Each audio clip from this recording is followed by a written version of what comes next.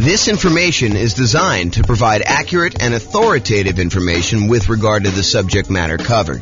It is offered with the understanding that the presenters are not engaged in rendering legal, accounting, or other professional services.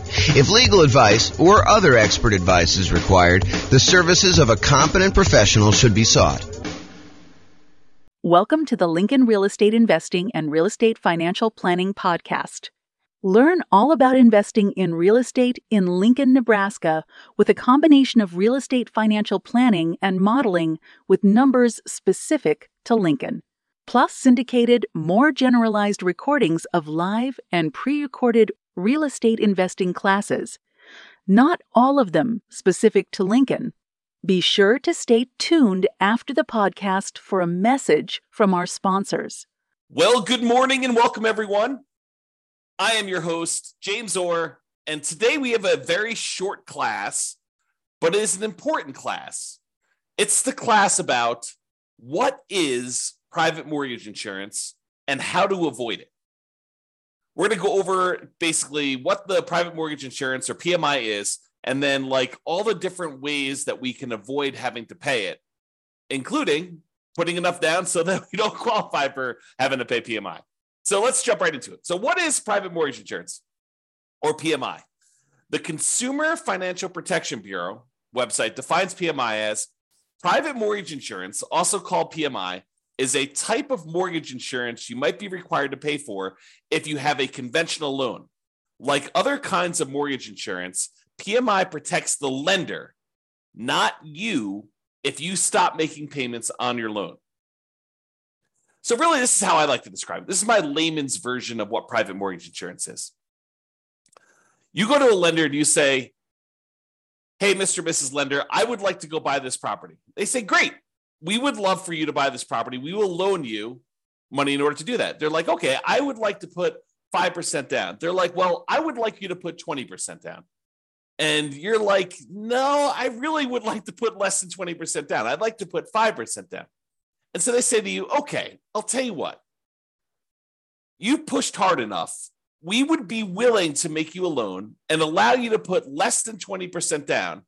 However, we're concerned that if you decide for whatever reason, something happens to you or the world falls apart, that you may stop paying on this mortgage and walk away. And if you do that and you only put 5% down, we could lose money. We might have to take the property back. We might have to pay some expenses to get the property back. We may have to wait for several months while we're waiting to actually be able to foreclose and get the property back. We may need to do some repairs on the property when we get it back. We may need to hire a real estate agent in order to sell the property and pay them a commission. We may need to hire our attorneys to do the foreclosure. So we might have some pretty significant expenses. And we're concerned if that does happen, then having 5% of equity in the property might not allow us to get all of our money back. In other words, we could not walk away with 95% of the property value should you be,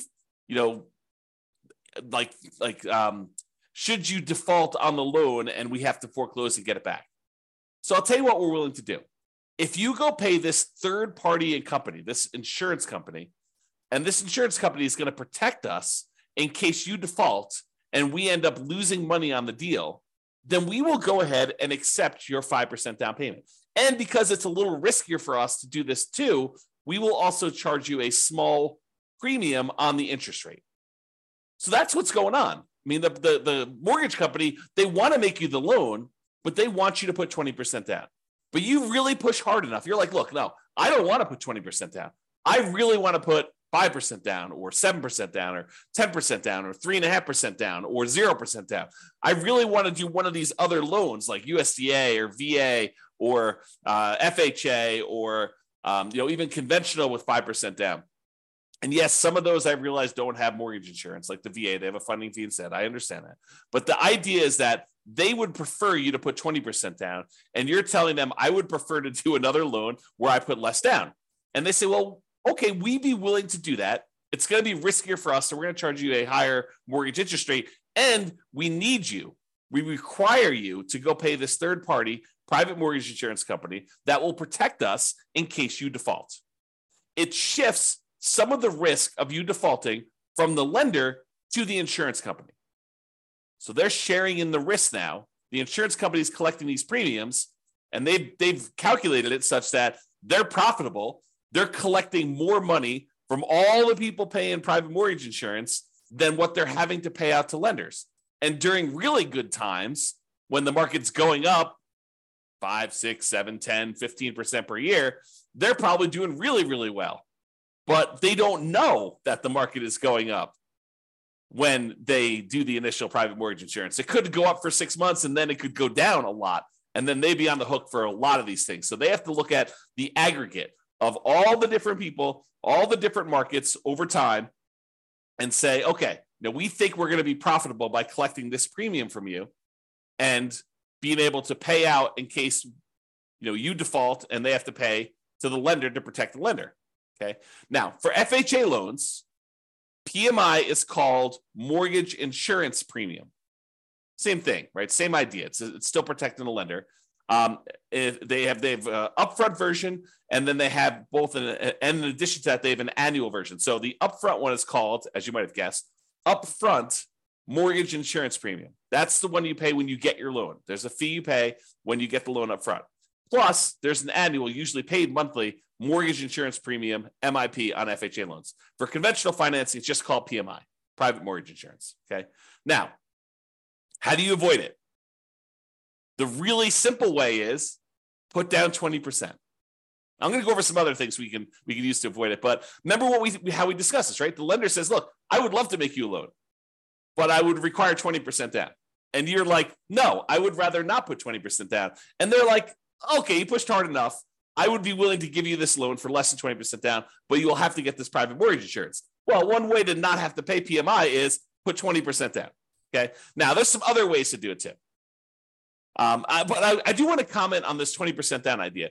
There is a belief out there, and it's a belief I'm working hard to help people understand the nuances to it, because it's not always 100% true.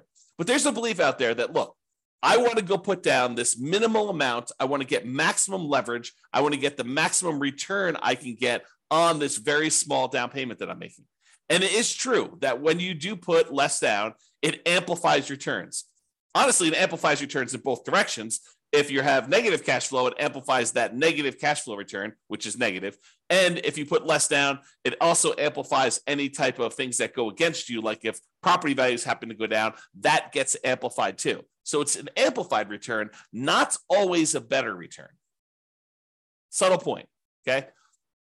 Now, so a lot of investors want to put minimal amount down in order to be able to make these investments. And I think the other reason why is they think to themselves, look, I'm going to put this small amount down and I'm going to be able to buy more properties, have a bigger asset base, get to my financial independence goal faster by having more properties acquired quicker. And what's interesting is that is not always true.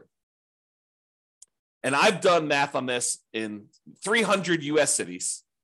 And I continue to do classes on this. So if you haven't heard one of those classes where I talk about, is it better to do one thing or another? We do this comparison in some of those classes where we say, look, instead of you going and doing like a nomad strategy where you put 5% down, you buy a property, you live there for at least a year until you save up the next down payment and you've lived there for a year, which is a requirement of the lender. Then you go buy your next property with 5% down, you convert the previous one to a rental, and you repeat this process, and you're able to acquire properties relatively quickly with relatively low amounts of capital invested. Because you're putting 5% down every time you do this.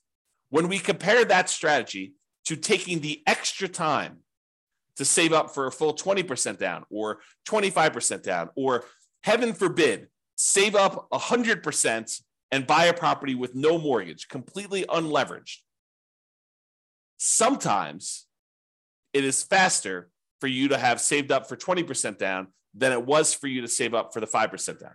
Maybe not faster to buy your first property, but faster to get to financial independence. And it blows people's minds every time I show them the math because it's counterintuitive a lot of times, right? You think to yourself, hey, I'm going really slow in the beginning because I'm taking this extra time in order to buy my first property. But by the time you buy your first property, that property may help you save up for the second one. Whereas when you buy it with 5% down, it may have slightly negative cash flow or very little positive cash flow, or maybe a lot of negative cash flow, depending on your market. Okay. And if by doing that, it actually slows down how quickly you can acquire your next property in a lot of cases. Okay. And it is really hard to be financially independent when your properties are cash flowing $20, $50, $100 a month. You need a lot of those small cash flow properties in order to be financially independent. Whereas if you saved up and you bought a property with 100% down, no mortgage at all, that generates a lot of cash flow because you don't have a mortgage on it, which makes sense. And so in those cases, you don't need that many. And once you buy the first one, the amount of money that is generating helps you buy the second one because the cash flow from it is so great. The speed, the time it takes you to acquire your second free and clear property is much faster than the first one. Yeah, the first one seems like it takes forever. But if you measure the time it takes you to be financially independent, comparing putting like 5% down or 20% down or 25% down to buying properties free and clear, it is not nearly that much longer than you might think it might be. It's probably longer in a lot of cities, but it's not as much longer as you think. It's not like it takes you 3 times as long. In some cases, it's like a year or two. And then you don't have any risk of leverage in that case. You don't have any PMI. You've really optimized your investment in that way. Not optimize your return on investment, but optimize the investment. You're getting like a really big chunk of return on it. Okay, I've kind of diverged there. So when you put 20% down, it may require you to save up for a longer time, which may mean you're buying a more expensive property because property values are probably going up, right? Not necessarily, but a lot of times they are. And it may mean you're getting higher interest rates. If interest rates are on their way up, that could happen. So there are some risks in saving more money to put more down. You know, when you do the 5% down, you're able to acquire properties now. Sometimes you could lock in lower prices and lower interest rates. Now, if interest rates are coming down, it may work the other way. And if property values are correcting, if they're coming down, it may work the other way. But a lot of times we don't know.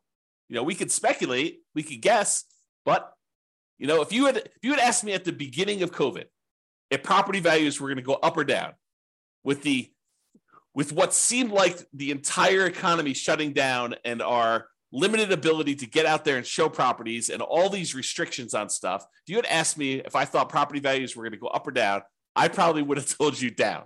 I would have thought, hey, you know, I don't know for sure, but you know, if we can't show properties, if it's harder to show properties, it might be harder to actually move. Might be harder to, you know, when the economy is completely shutting down and a lot of people are losing their jobs and a lot of people look like they were getting sick and dying. I mean, you could have argued that, you know, end of times, the real estate market's going to crash. What happened? Not that. Hard to predict sometimes. Really hard to predict. Okay. All right. So how to avoid private mortgage insurance? Put 20% down. Really easy. Or if you already had a loan, you could pay down your loan balance so that you are below 20% loan to value. Oh, sorry. So you're below 20% equity, not loan to value. Got to rephrase that. I'll say 80% loan to value. Look at this. Correcting in real time. So pay down your loan balance so that you're below 80% loan to value. Now, with FHA, can you do that? If you pay down your loan below 80%, can you get rid of your PMI that you have, mortgage insurance premium, on an FHA loan that you already have? The answer is no. FHA is one of those loans where you have to pay it off. You have to either refinance or sell the property in order to get rid of your mortgage insurance premium. There are some exceptions. You know, if you go look at the FHA matrix, you can put enough down and there's some things that can happen where you can do that. But if you're putting 3.5% down to get an FHA loan, which is probably the majority of folks on here, especially if they're buying, you know, duplex, triplex, or fourplex, they're trying to minimize their amount down, then paying down to an 80% loan to value, either organically, just with natural mortgage payments, or putting extra money into the deal to try to get below 80% with FHA loan, you're not going to be able to do that. However, if you have a conventional loan that you put 5% down or 10% down in order to acquire it that way, or 15% down, you want to buy a non-owner occupant one, you could do that too. And then you're like, hey, look, I made a mistake, or I didn't have the money then, but now I have the money. I want to actually go below 80% loan to value and get rid of PMI. You can do that. You can pay your loan down below 80% loan to value, request that the lender remove PMI, and we'll do a whole class on that. Okay, so you pay your loan down so that you get below that 80% loan to value, and that will allow you to get rid of private mortgage insurance. which could significantly improve your cash flow. Okay. Another way to avoid private mortgage insurance is when you get your loan, you can voluntarily tell the lender, look, I will voluntarily take a higher mortgage interest rate if you give me a credit that you then use in order to pay a one-time upfront mortgage insurance premium, a private mortgage insurance payment, instead of doing it monthly. So you say, look, I don't want to do monthly PMI because it's really going to hurt my cash flow. One thing you could do, you could bring money yourself to the table and pay a one-time upfront private mortgage insurance payment and not have a monthly PMI payment. That would improve your cash flow. Or what a lot of people don't necessarily know is you could say to the lender, look, if I pay you 0 points right now, interest rates are 6.5. However, if I pay you $5,000, I can get 6.25. But it works in the other direction too, where you could say to them, listen, I will voluntarily take 6.75. You give me $4,000, and we'll take that $4,000 and we'll use that to make a one-time upfront PMI payment, and then I won't have PMI. So in other words, it looks like, mechanically, it looks like you took your PMI and instead of paying PMI, you moved it to the interest rate of the loan. That's what it looks like. It looks like you voluntarily took a higher mortgage interest rate instead of paying the monthly PMI. And sometimes that's cheaper. Most of the time, it's not as good of a deal because the mortgage interest rate going up actually stays with you for the life of the loan, stays with you for 30 years. Whereas the mortgage insurance premium, the PMI that you're paying, the monthly payment you're paying for private mortgage insurance usually will go away once you drop below 80% loan to value. So even though the amount you're paying monthly might be higher for PMI, it's usually higher for a shorter period of time versus having your interest rate go up for the entire 30-year life of the loan or 15-year life of the loan. Usually you pay down below that 80% sooner, and that PMI would then go away. So you got to do the math and calculate, how long am I holding this property, and does it make sense for me to pay this PMI, a higher PMI for a shorter period of time, or to take it all in the interest rate forever? And if you're getting rid of the loan, it may not matter, right? If you say, look, I'm only buying this property, I'm only going to hold it for 2 years, then I'm out, you can make a decision based on that. But be careful. Sometimes plans change. Sometimes we all say, hey, I'm only going to hold this property for 3 years. And then we're like, nope, this is an amazing property. I'm holding it forever. Man, I wish I hadn't done this, PMI and the mortgage interest rate instead. I wish I would have just done the PMI. But sometimes it's hard to know in advance. Or sometimes we think we're going to hold the property forever and something in our life changes and we have to liquidate all of our properties. You have a divorce, you have some medical issue come up, your kid needs money for whatever, you have to pay a ransom. I mean, who knows, right? Any of those things could happen. All right, so how to avoid private mortgage insurance? You could get a loan that doesn't have PMI. For example, that VA loan. A VA loan technically doesn't have PMI. There's no monthly insurance premium, private mortgage insurance premium on a VA loan. Instead, what they have is a funding fee upfront. It's sort of like that lump sum upfront private mortgage insurance payment, except they don't call it that. They call it a VA funding fee because the VA guarantees the loan. What they do instead is they collect this big funding fee, and then if people default, they use all the funding fees they've collected in order to protect the lender. That's what they do. This is how the math works. Okay? Or the final one I have on my list, how to avoid private mortgage insurance, do creative financing type deals.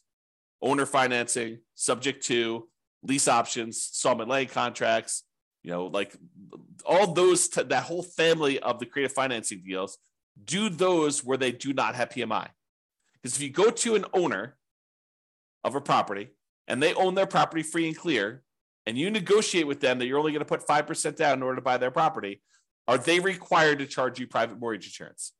No, it's negotiated. And I think a lot of them wouldn't even know to charge you private mortgage insurance. So you can negotiate a deal where you put less than 20% down with a seller who's doing seller financing, owner financing, or wrap financing, and they're not going to necessarily charge you PMI. They may, it's negotiated, but in most cases, the overwhelming majority of cases, they're not going to do that. Okay? So that's how you avoid PMI. So in conclusion, lenders prefer you put 20% down. I think we've established that, right? If you insist on putting less than 20% down, they may opt to make you the loan, but they may require you to purchase third-party insurance to protect them in case you default.